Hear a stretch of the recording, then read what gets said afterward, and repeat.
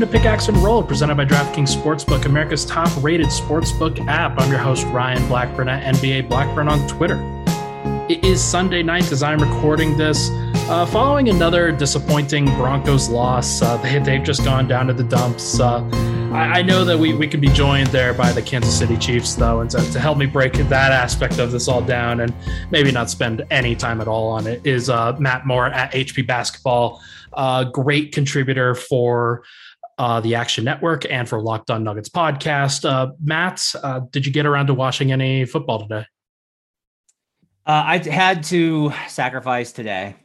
I had kept my wife in the last 5 weeks during NFL Sundays, just because I was like, I want to watch football. It's fall. I want to watch football. And my daughter keeps going absolutely berserk. She's been home now. She had a cold, and if you have a cold and COVID negative, but if you have a cold, they say you can't go back for like 24 hours after symptoms reside. So my daughter's been home a long time, and she's 5. And so my wife was like, we have to get her out of the house. And so we went out today.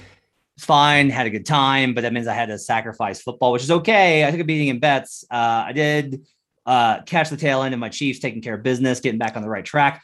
Order's restored, Ryan.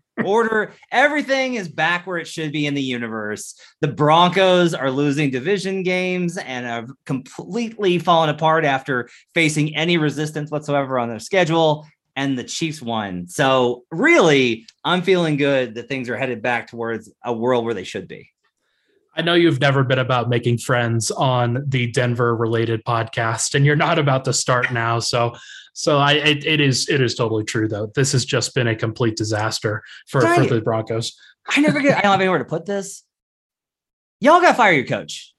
Yeah. Like, I'm just telling you. Like, I'm telling you as a devoted fan of one of your opponents, of your rival, your second biggest rival behind the Raiders, like, I'm willing to cede that spot.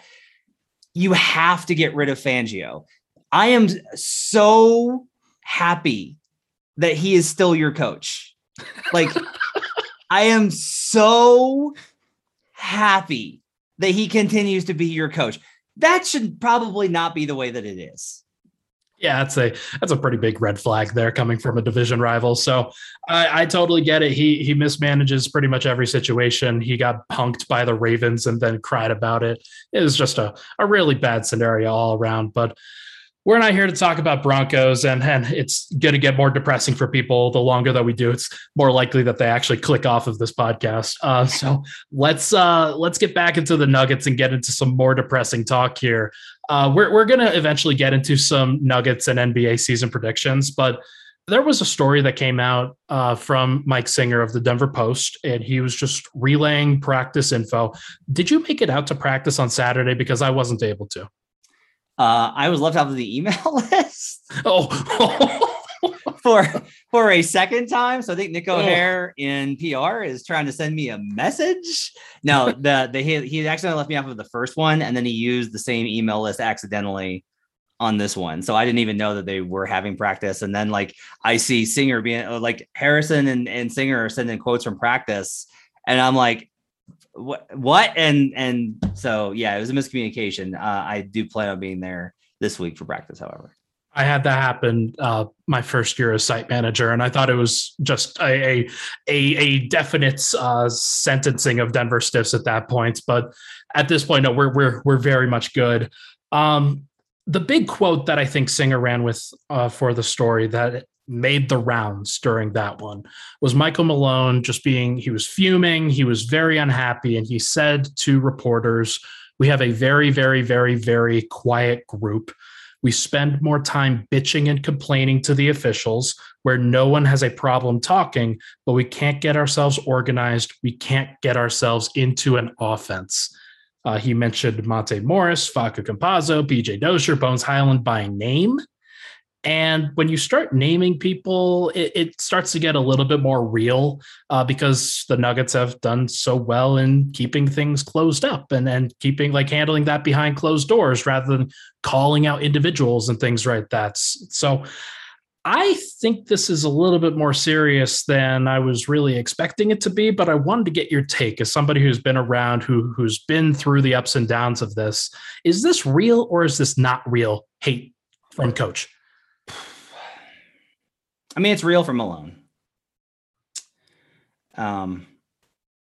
He is not the only coach to experience this. He won't be the last. I'll say this. I don't know how many NBA coaches truly understand their teams. And what I mean by that is I think inherently, if you commit to being an NBA coach, you're accepting so much work and so much stress and so much mental fatigue and mental concern. Like if you're a player, you worry about how you play. Your job isn't to worry about what Will Barton shoots, right? If you're Nikola Jokic. If you're Aaron Gordon, your job isn't to worry about Michael Porter Jr.'s defensive awareness. Sure. Right? You can be a floor general, which is what Malone's asking for. But generally speaking, like you play. The coach has to worry about everything. And I just see so many coaches that don't understand why their players won't put in the mental work to commit to either the principles that they're trying to devote to or this was the problem for years under Malone is like he just couldn't get them to try.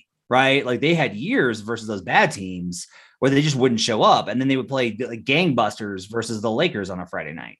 Yeah.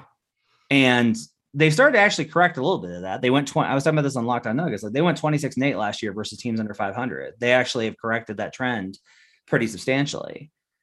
I think a lot of this honestly has to do with this is a veteran team now that has been through 3 grueling playoff runs. Like the 2019, that was 14 games. That was grueling. It was stressful playing the Spurs. And then it was stressful playing the Blazers. And then you lost.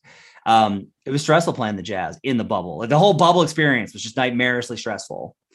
And then the Clippers down 3-1 twice. Then they go into a short off season. Then they go through everything last year where they lost Jeremy Grant. We're trying to figure out things. They just got things back together. Boom. Jamal gets hurt. Then they get through the Blazers series, which was, again, a pretty gnarly series. It wasn't like physical defense fouling, but it was just mentally kind of draining. Sure. And now they're back here. And now it's another, oh, hey, get excited. You're playing the Spurs on Friday in October. And so Malone this is always the thing. Malone always wants them to hit the ground running. He wants them to get out to this great lead and be the number 1 team. He wants the season like Utah had last year. Without really understanding, I don't think this team is ever going to be a juggernaut in the regular season. It's a collection of very up and down personalities, even when Jamal's there. And he's pretty even keel. Yeah. And so he's clearly stressing. I think this run is, me personally, I think this has been an incredibly stressful run on Malone. Like, it's just been tough. The bubble, didn't have his family, talked about that. The testing drought last year drove him insane. He talked about that. No practice schedule. He talked about that. Short off season. Now they're coming in this year. They're younger. Millsap's gone. He doesn't have that as like a safety, mark anymore. Sure. And now he sees how they've been playing. And there's nobody to set the tone. Jamal's not there to set the tone. Monte's not going to set the tone. Monte is a serious professional basketball player who's going to have a long and successful career. Monte Morris is not going to set the tone. Like, your best players have to set the tone. That's not what Nikola does. Nikola doesn't set the tone, right? MPJ doesn't, I don't think at this point, is good enough to set the tone. Aaron's not good enough to set the tone. So they don't have anybody to be in there to be like, I think some of this can be histrionics and dramatics, right? You don't need everybody to be like Kobe, but I think every now and again, you do need a guy to be like, hey, get your shit together. Like, let's go. Stop screwing around. It's time. All right. Like, this is work time. We're professionals. And especially, I'll tell you this. You tell me that he calls out Monte Morris, Facu Campazzo, Bones Highland, and PJ Dozier by name. Somewhere in there, somewhere embedded within that, I asked the question, Did he want them to add a point guard in the offseason? Or is it just like a lot of these combining factors are that he's missing Jamal Murray for the first time since Jamal entered the league? And that he has... but like Jamal was such a mess for like the first 3 years of the league. Like Jamal, like they had to let Jameer Nelson go to make sure Jameer wouldn't take his spot. Right. But okay. Let me rephrase that. Jamal he's changed his status within the league and his status on this team to the point that, okay, that is one of your rocks. That's one of the guys that you want to build your foundation around. And him kind of being that more fiery personality, that's somebody who's willing to call people out a little bit, at least more so than Nikola. There is something to that. I think that, hey, you're missing that guy and he's not around. He's not around to kind of save the day at various points. And though it's still kind of a mess at various times, I can absolutely see him really not knowing how to deal with it at this point. I also want to point out that I'm pretty sure this is the last year of Michael Malone's deal, or the second to last year, and then next year's the last year. That's how we frame it with these coaching conversations about their contracts. There's got to be a certain amount of intrinsic pressure that comes with that too. My understanding is that there is another year. I need to like confirm that. My understanding is that there's another year. I will say that I asked about extension talks and there had not been any over the summer. That was months ago. Yeah. Maybe there have been. Right. But yeah, Malone is all, and we've talked about this a lot on Locked On. Like Malone will for the rest of his life is going to be nervous about looking over his shoulder after what happened in Sacramento. It was so deeply scarring to him that he is always going to be concerned whenever there is not long-term security provided. That said, I think also a lot of this is just, if the Nuggets come out and they play lights out on Wednesday and upset the Suns and look like the tough team that he wants them to be, then, he'll probably say, I don't even know what he'll say. I'm not sure what he'll say. He'll say, I wish they'd show me that so I could have slept better at night. That's what he'll say. Would have been funny. So let me ask you this then. Do you think that some of the questions that are popping up here, whether it's point guard play, whether it's defense, whether it's any number of things that he could be worried about, turnovers, not being as attentive as they probably should be, can they be solved before Thursday? Or are they just going to be ongoing issues? No, they're going to be issues. I don't expect them to start off hot. I have this team winning. We'll get to those things. I am higher on the Nuggets than literally any other person in the NBA media sphere this season. Right. And yet I will tell you, I expect them to struggle in the first part of the year badly. I think that they're going to be like, you're going to get the should Joker ask out questions. Like, yeah, we're going to get that. Should Joker demand a trade? That's coming. I can't wait for that first take segment. Because like part of this, I think, is one, they can't get up for these games yet. Jokic, I think, seems tired mentally.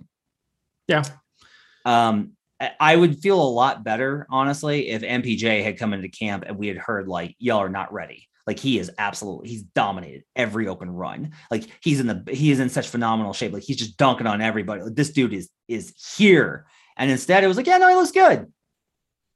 And then we see him in preseason and it's like, no, I mean, he had good numbers that one game. And then like, he forgot where he was at for like 3 games. And so now we're back here with him. Right. So there's no stopgap. That's one of the things is like, this is why, honestly, Jamal, that was what was crazy about the start last year. Jokic played MVP ball from game 1 on. Like he was phenomenal to start the season. And yet they were still losing games because Jamal was playing like garbage to start the year because he hadn't touched the basketball in that short off season. Right. Like and so it's going to take a while for them to find their legs. But this is just what I've learned about the NBA. It's so, can I curse here? Sure. It's so goddamn long, Ryan. It doesn't matter. Like they can lose. They can start off 3-8 and dig themselves out of it by Christmas and be like, oh, nope, the Nuggets are back in the 4 spot.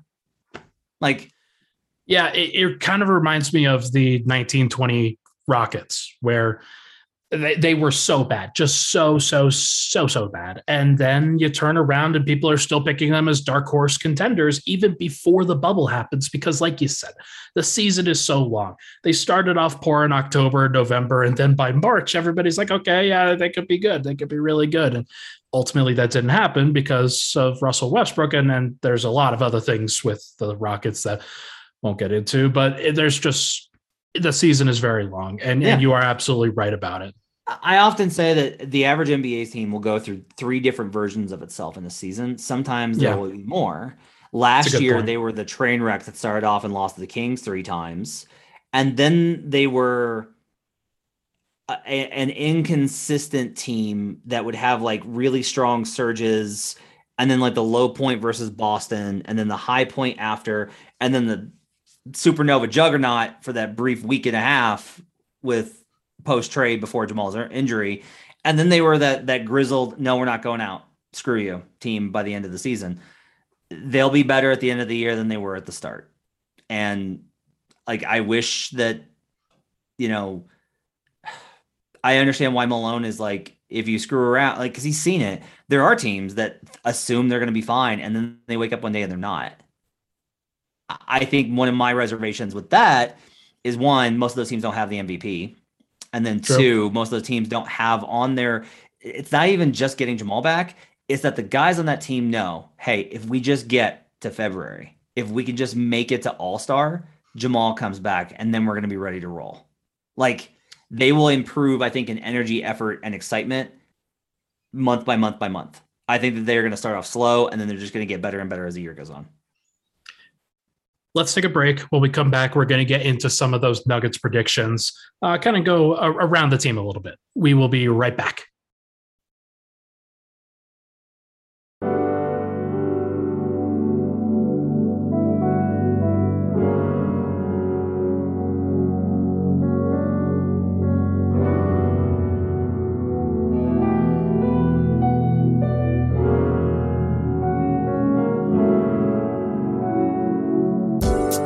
And we're back. Pick Action Roll. Ryan Blackburn here. Thank you so much for tuning in. Really appreciate all the love and support that this podcast has had over the course of this offseason. It's been incredible. So thank you so much for helping me grow. Joined today by Matt Moore of the Action Network and of Locked On Nuggets, of course, my good friend. Fill in the blank, Matt. At the end of the year, Nuggets fans will be blank with Michael Porter Jr.'s 2021-2022 season. That's a really good question. Confused. Okay. It's a good word. They'll be confused by it. I am ready to be wrong. If he comes out on Wednesday, like, this is what's great about the NBA. Like, and I'll tell you this, like, one of my big things right now is I'm trying very hard to detach myself as much from my priors as possible. So I find this all the time, that people have these assumptions of how things are going to go, and they're just like set in it. And I'm trying to be very liquid with it and be like, look, this is how I think things are going to go, but this is not how the NBA has been to me. Like, there are certain things that you can predict in terms of like, yeah, we're probably going to have to talk about the Nets and the Lakers in the playoffs, but everything else I think is pretty liquid. For me personally, the fact that he did, like I said, he did not come into camp and dominate. He did not show up in this preseason and be like, he's the, like, have people being like, God, like MPJ looks like just a destroyer of worlds. And it's not even so much like, it's got nothing to do with his efficiency. It's got nothing to do with the box score. It's that the start of that Wolves game I was in person for. And to see 3 different possessions where he made the wrong decision on 3 different possessions in the same spot on the court, I was like, here we go again. Like, here we go again, back to great individual player. How does he play 5-on-5? And you just don't want to see that. Now, he may get into the rhythm of the season and it may all work out. It's just, you know, he's going to have a stretch there where he's averaging, like, he's going to have a stretch of games, Ryan, where he's averaging 30 plus a night. I feel confident about that. Like, he's going to go through a 2-week period where, like, MPJ's averaging 32 points on 50% shooting over the last 6 games. But then he's going to have a game where he makes he just gets picked on defensively all night, and like the unit bogs down, but then somehow is going to wind up with still like a +3 when the rest of the team is a huge minus. He's confusing. He's just a confusing player. So I think the best expectation is to continue that trend until he shows that he can make sense, that the Nuggets can make sense with him on the court, that he is consistent. You have to assume that that's who he's going to be. It's a very good word. It's a very good point. I think the word that I'm picking is relieved, because I do think that you're going to have a lot of those concerns, especially towards the beginning of the year, where it's going to look very weird. People are going to be keying in on him. Players, coaches, media, everything is going to be about how Michael Porter Jr. elevates his game, and it's going to be very, very X-rayed throughout the year. And I think that it's going to go pretty poorly for the first couple months. And then you're going to start to see some relief there where, okay, he figures one thing out, and then he figures another thing out. And, oh, the defense looks a lot better. And, oh, he's averaging 30, like you said. By the end of it, I think with Murray coming back and Porter getting to the place that he will be, I think fans will be relieved. But I could be wrong. There's definitely a lot of wiggle room there for a lot of different things, which is why I think it's an interesting question. Nikola Jokic will play over or under 75 and a half games this season. That's a really sharp number, Ryan. No action on that. I'm not betting that. That's too sharp. I will go under. Okay. Look, he's extremely durable. He's earthbound, but he's a basketball player. Guys get ankles. They're going to arrest him, I think, 5 to 7. I think he misses a week or two with injury here and there. Call it 68. And that, to me, seems like a good number. 14 games missed. Still enough to put him in MVP conversation. Still enough for him to be, rack up a big record. I think the other thing is, God willing, the Nuggets will actually be resting him fully to end the year in some of those games and not have to worry about seeding. And so maybe that'll add on to that total as well. I'm going over because I'm calling BS on the rest. I just don't think it's going to happen. And I think that you know it. I know it. I have a very, very strong suspicion that when Denver gets off to a pretty bad record, that he's going to take it pretty poorly. And anytime anybody recommends that he rests, he's going to say no. And I know what he said at Media Day. I understand that he said that, I'll listen to what they say. I think that he's the MVP. He can make those decisions. And I think that they're going to give him the latitude to make those decisions too. And I think that he's going to finish with 77 games or something like that. He might miss here or there, but like you said, he's earthbound. He's not going to I don't believe he will get injured. Knock on wood right here. But it's going to be very interesting. I think it's a good line too. For he and Malone's extremely positive and fruitful and productive and successful relationship, the one area where I think that it's bad, where Malone is never going to feel comfortable sacrificing wins if he only feels like he can let it go if they're up by so much. Like if we're wrong and the Nuggets start off 18-3.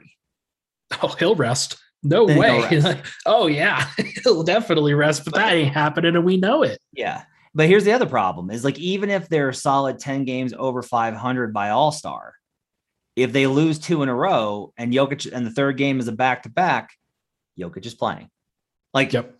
That's where it goes out. It's like I will say this team has I think it's admirable. This team has a real aversion and paranoia about losing streaks.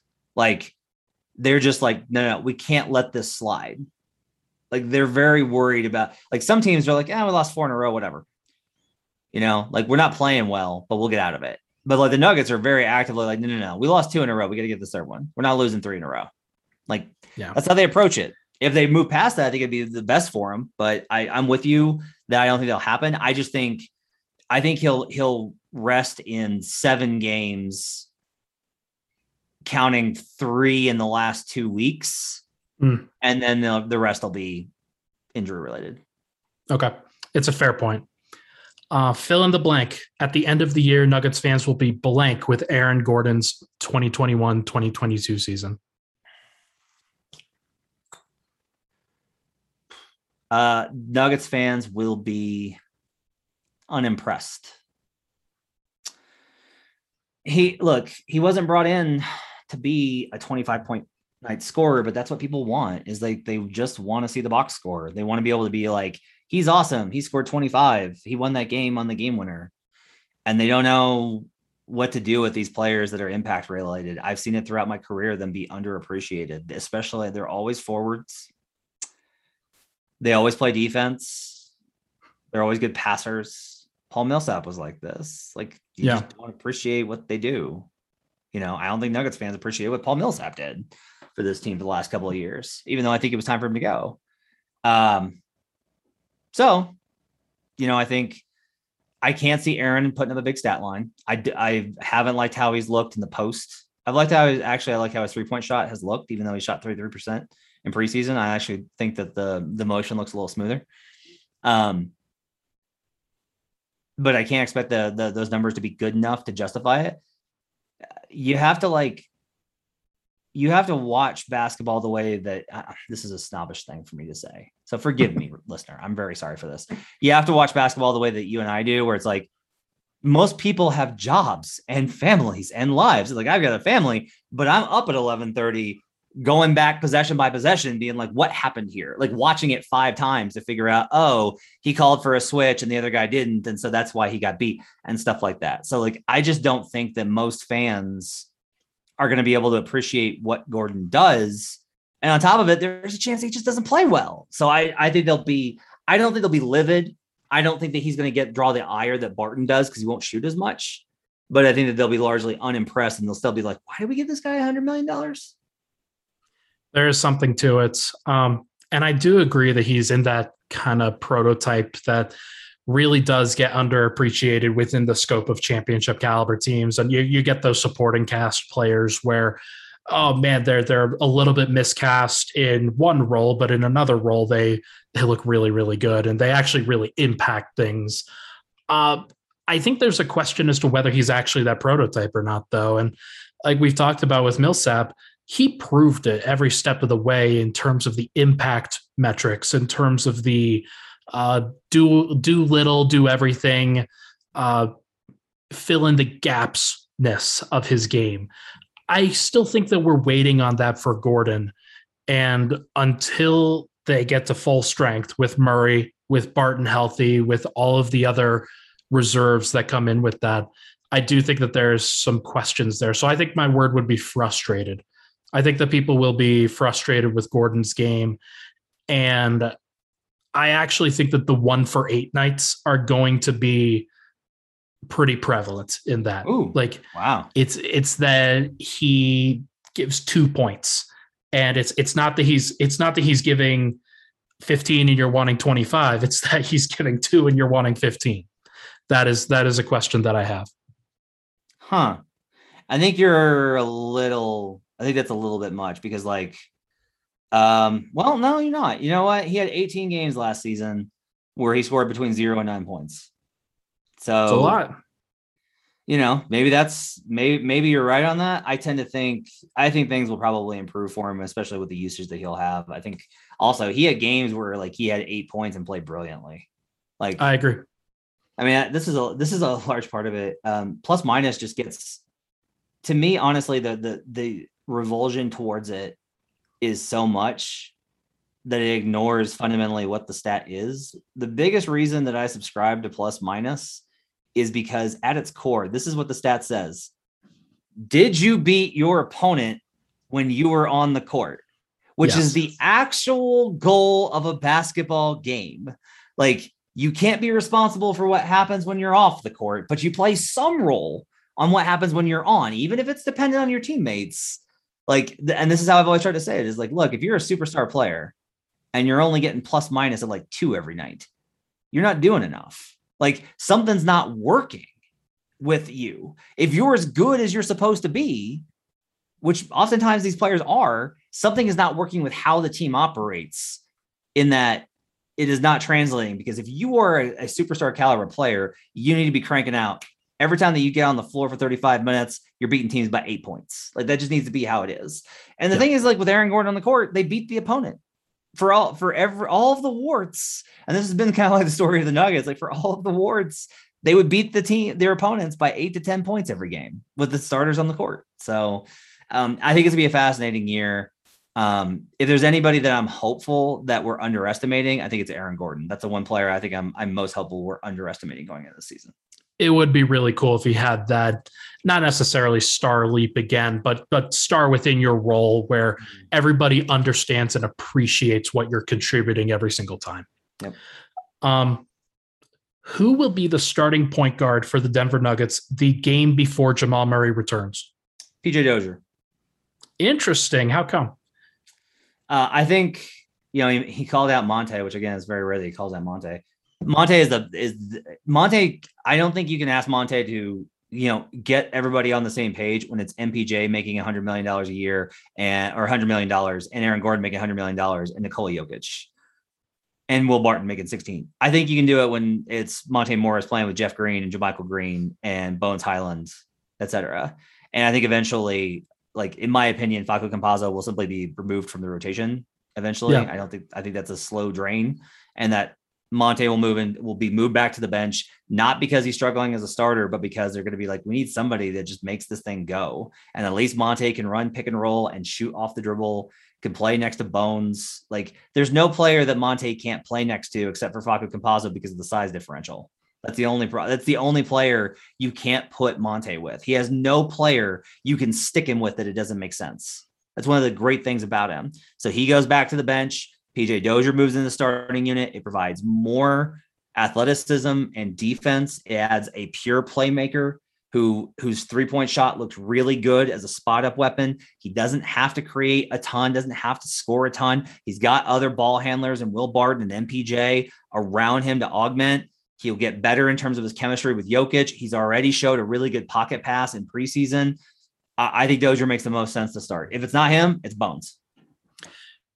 Bones is my answer. Shocker. And I know it's not for that reason. PJ is the better player. PJ is the better fit with the starting lineup, but he is also the better fit with the bench for the sole reason that they don't have any bench wings. If they have Barton and they have MPJ in the starting lineup, and then you take PJ and you put him into the starting lineup, then I have a lot of questions about where that perimeter size comes from on the second unit. Are they just going to stagger Michael Porter the entire time? Are they just going to stagger Will Barton the entire time? Maybe that's the answer. Maybe that's the best answer. Maybe that's the way that you get wins, but you probably have to cut it down to a 9-man rotation at that point. And then you're gasping for breath by the time that Murray comes back. So I think that fundamentally Bones is probably a good fit because of his approximation of what Murray can provide. He can play on and off the ball. He is going to have a lot of problems in terms of everybody's going to be in that starting lineup and it's not going to work out, and defense is going to be a little bit of a struggle, and they're all going to look at Bones and it's going to be very weird. But I think that they are good enough at the other four positions that they can make up for that a little bit. And Bones gives them a little bit of juice that might be really helpful during a regular season, especially in those dog days. My response would be the bench unit needs somebody who can create their own shot, and the only player that can do that is Bones Highland. And additionally, you're right. Yeah, and additionally, here's the other thing. What's the Achilles heel for the starters? What's the only thing that kills them? What is like the tried and true thing that if the Nuggets have fewer than this than the opponent, they win? Turnovers. Do you want a rookie? Do you want this rookie? Tight handle and all, good passing instincts and all, next to Nikola Jokic and Michael Porter Jr., when all you have to do, Ryan, is not turn the ball over more than your opponent. It's a very good point. Bones had 6 turnovers in a preseason game. Love him. I think he's going to be great. Have a rookie of the year bet on him. But this is just my thing is I think Malone's already going outside of his comfort zone by trusting a rookie, and like he's earned it. And that's a credit to Malone that he's not being obstinate. It also, by the way, proves a whole lot of things about MPJ where everybody's like, hey, you still like him because he's young. No. No, yeah, you're totally right on this. Like that, you are right on the nose on this, that you have to show certain things in order to get into the good graces. Bones has been showing that, and he has been very willing in asking questions and not being God's gift to basketball. That is a very, very important qualifier in that conversation. I mean, look, it also could be a third person. Like, I wouldn't be surprised if they did.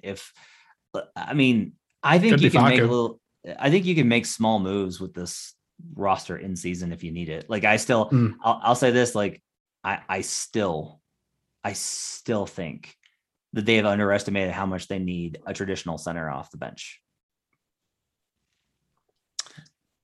Also, Patrick Beverley might be a good shout if they're looking for somebody from a non-contender who could really help them in the intermediate time. Yep. The Nuggets will win how many games and be what seed in the 2021-2022 season? 52, and they'll be the 4 seed. I'm at 51 and the 4 seed. So we're pretty much in lockstep there. Yep. It's we've been talking enough. We understand how this thing's going to go. They're going to underwhelm at the beginning, but at some point they're going to look like the destroyer of worlds, and it's going to be a lot of fun. I'm looking forward to that moment, even if we have to wait for it. Yeah, I think it's going to take a while, but by the end of the season, I think that they're going to be the oh shit team. They're going to be the team that the 5 seed is like, yay, we got the 5 seed versus the Nugget. But it's going to be a torture rack, because I think it's going to go Jazz, Lakers, Warriors, Nuggets is my prediction. Okay. And so I think we're going to get Suns, Nuggets too. Oh, that's going to cause some takes. That's for sure. I'm looking forward to that. And that's I can't wait to talk that trash. That's going to be great. How far will the Nuggets get? Do you mean where the parade ends? Correct. Yeah. Where does the parade end, Matthew? Man, I think the parade's got to end at Capitol Hill. That's where I think that's where I think it goes. I like it. Yeah, I'm picking I picked the Denver Nuggets in the offseason. I picked the Denver Nuggets in the preseason, and even after a disastrous preseason, my official pick is the Denver Nuggets to win the 2022 NBA title. And I'm not a homer. I'm a transplant. I moved here in 2012. I am very proud to say that I'm not a Nuggets fan. I think it makes my coverage better. The Nuggets are going to win the title in 2022. I love it. I was very, very close to picking them. I'm almost feeling like a coward that I did not pick them, because I'm trying to remove the homer hat a little bit. Yeah. I said that they would go down in the conference finals to the Lakers. I said that they would lose to the Lakers in 6 games, because I think that that's still a matchup that you have to be concerned about with the Davis LeBron pick and roll against like a spreading Jokic out and things like that. But I was really close, Matt. I was really, really close. And I think the one holdup that I have other than that is I just don't know what it's going to look like with MPJ and Murray when it comes back. Like when everybody gets back healthy, they're going to have the talents. But when it comes down to the closing minutes of a game, I'm still worried about what the actual plan is while Murray's coming back from an ACL. I think here's a lot of it for me is that I said this on Lockdown. I've covered the NBA for 13 years. I've seen every variation of injury. I've seen guys take way longer on injuries than even their teams felt that they should, that's an uncomfortable thing to say, but that's where it gets to sometimes. Yeah. I've seen guys want to get back very badly and just not feel comfortable. I've seen every variation of it. There is no player I am more confident in bouncing back from injury and coming back as close to 100% as Jamal Murray. I've never seen a work ethic. I've never seen a masochism when it comes to whatever the work entails than him. He wants it to be difficult. And so I think they'll struggle when he gets back, because that's like a natural adjustment period. Like most teams struggle when they get that kind of a piece back. It's awkward. You're in a rhythm, etc. The good news is that their schedule is front loaded and the back end of their schedule is extremely soft. So I think they'll be in a good spot to get him back on track versus easy teams with a relatively easy schedule, rest advantage, working back in. Like, I will say this too. I'm not ruling out that him being back before All-Star. It would not shock me if he was back, if everyone thought he'd be back after All-Star and he's back before, not considerably before, but before All-Star. So I think that it'll be awkward in February. And I think that midway through March, you'll be like, oh, they figured it out. And then they'll start to ramp down beginning of April going into the playoffs. I love it. Just imagining the Capitol Hill parade now it's just got the goosebumps for sure. But more than anything, like I've missed watching Jamal Murray play basketball, and it makes the season for Denver Nuggets fans joyful with the Jokic Murray pick and roll, and then the imagination of the 3-headed monster that was coming. Yeah. Whether it does happen or not remains to be seen, but we think that it will. And if that happens to the maximum capacity, then that's pretty special. We got to clarify though, because we even said like it was the core four. Will was so damn good in that stretch. Like Will deserves to be mentioned amongst like Will's ability to score when they were like, shit, we got to guard Jokic. Okay, we got to guard Murray. Oh, God, we got to guard MPJ. And then Will's like, I'm going to get buckets. That ability to make it to where you can't, there's no good choice for you is crucial. So, like, the core five got to be, they all deserve recognition for how they contributed to how good that lineup looked. Going 5-headed dragon. That sounds pretty good. Let's take a final break. When we come back, we're just going to go rapid fire through some NBA predictions. We will be right back.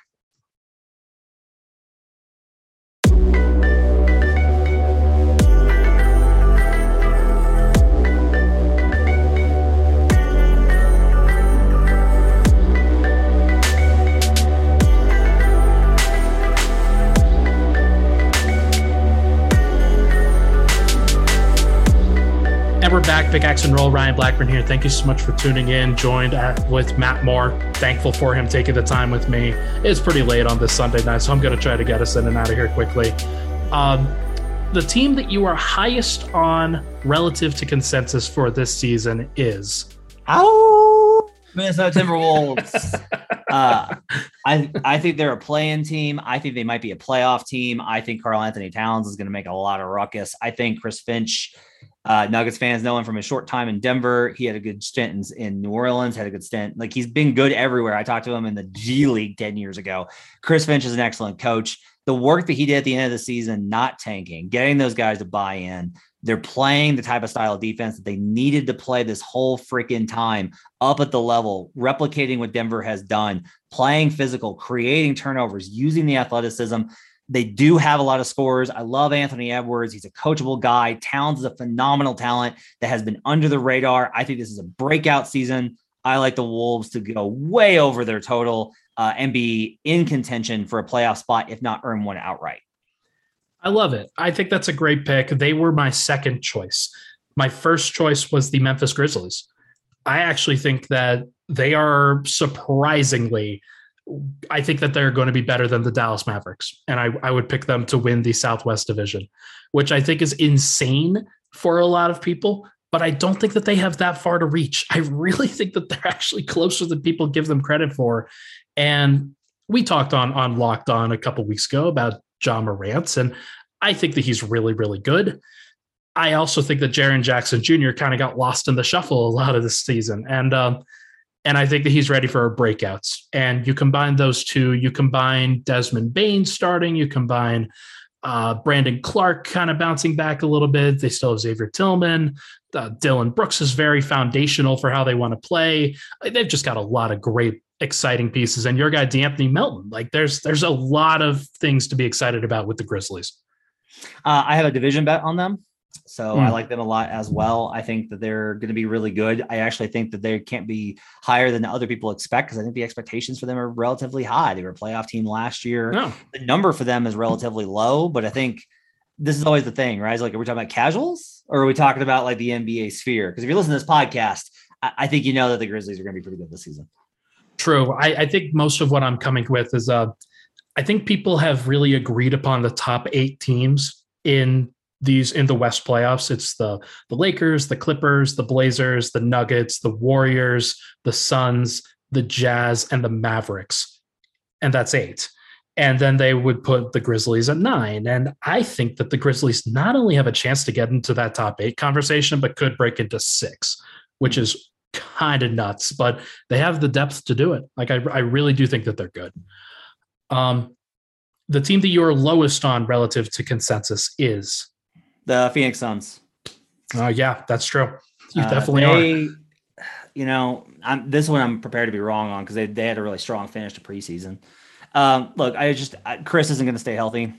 I love Chris Paul. Will stand for the point guard forever and ever and ever and ever and ever and ever against people like you. But he's just too old. Like, he's just going to have to miss time. He's going to get injured. He's going to have problems. He's going to miss time. He had his meniscus removed when he was like 26. Yeah. And he's had remarkable health and he's done a lot to keep himself in that spot. But, Father Time's undefeated. He's going to have problems. Booker had the bubble and then went home and then had basically 2 months off and then went back and then played in a long season. Wasn't actually all that great last season.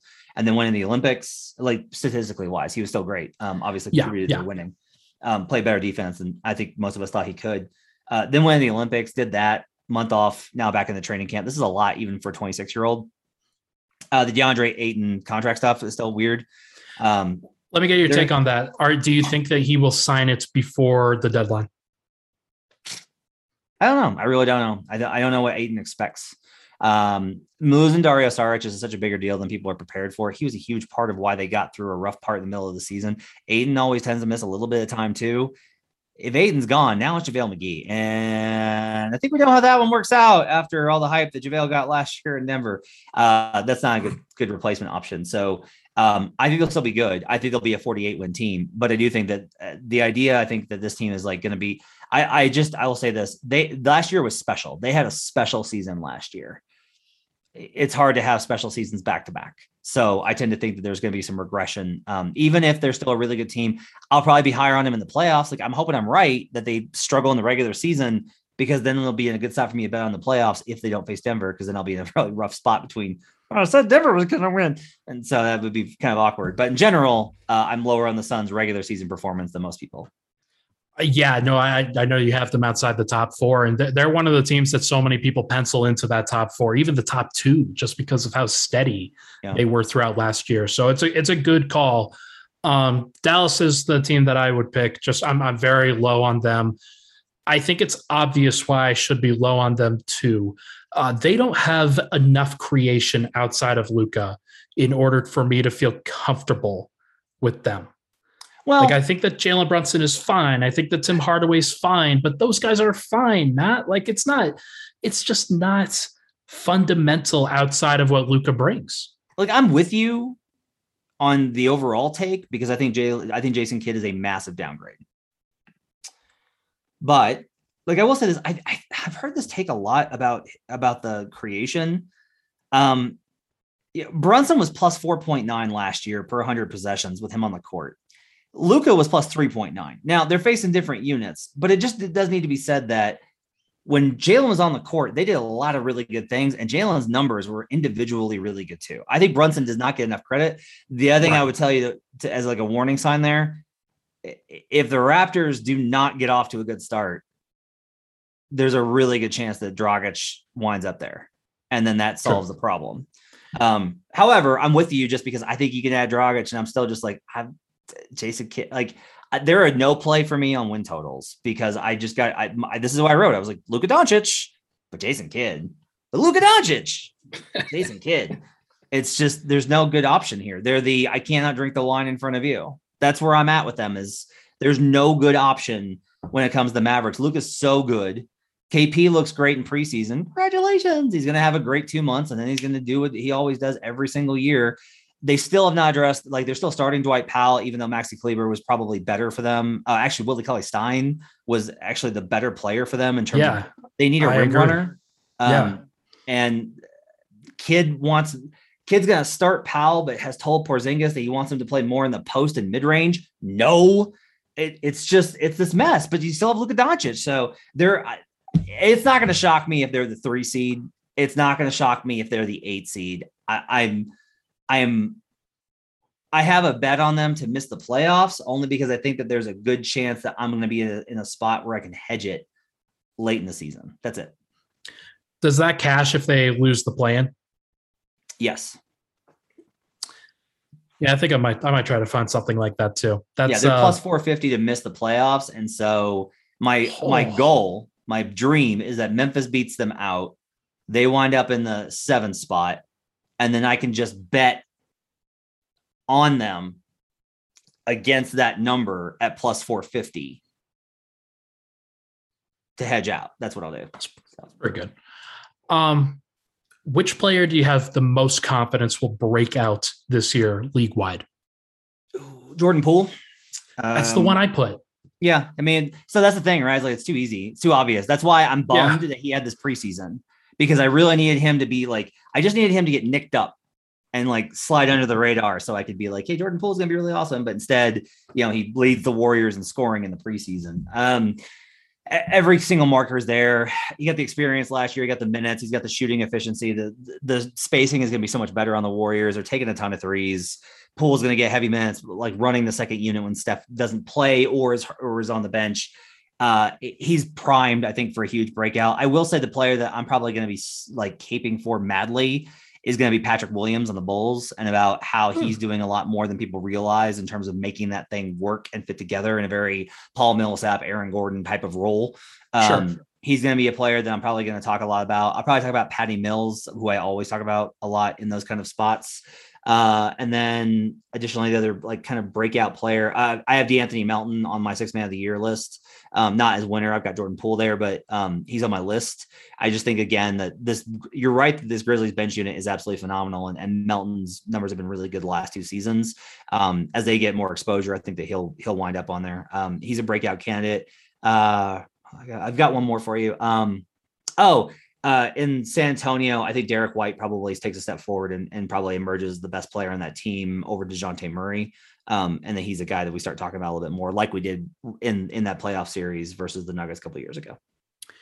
He did show some signs at the end of the year last year, Derek White did. And there's a lot to like about just kind of the player, the play style that he has, if he can get up those threes and can make them with some efficiency. That's a good shout.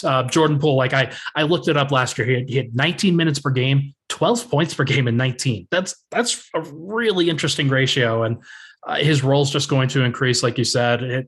You have him for 6 man of the year. I think that's kind of interesting. See, I would want them to bench Andrew Wiggins, but that's not going to happen.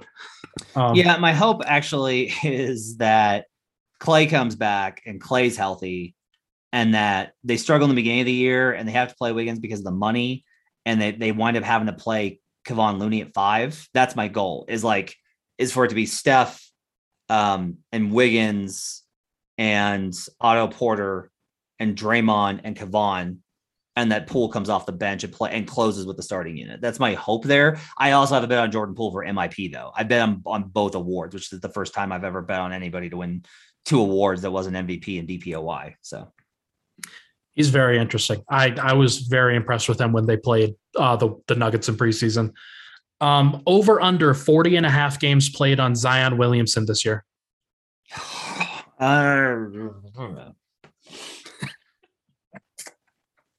40 and a half. Half the year, Matt. Just half the year. That's it. 50%. Yeah, I'll go under. He'll have knee soreness and he'll miss 10 more with knee soreness. He'll sprain an ankle and miss 10 more. He's going to miss time here with the foot thing that continues to be very strange. And he may just miss 10 games because he feels like it. You got to go under, I think, on Zion until he proves that he's not going to. Well, his numbers weren't as bad in terms of injury the last couple of years as they've been made out to be when you put it in context. But yeah, I'll say under. I think if I have to be on a side, I think it's just better to be skeptical than optimistic with Zion. It is almost cheating, in my opinion, to put them as the team that you're like underrated, or the lowest on relative to consensus. because they have been so dysfunctional, at least from the outside looking in terms of how this situation has been managed, the ability to communicate effectively, in what the hell is going on with this dude. I have no idea. Like, it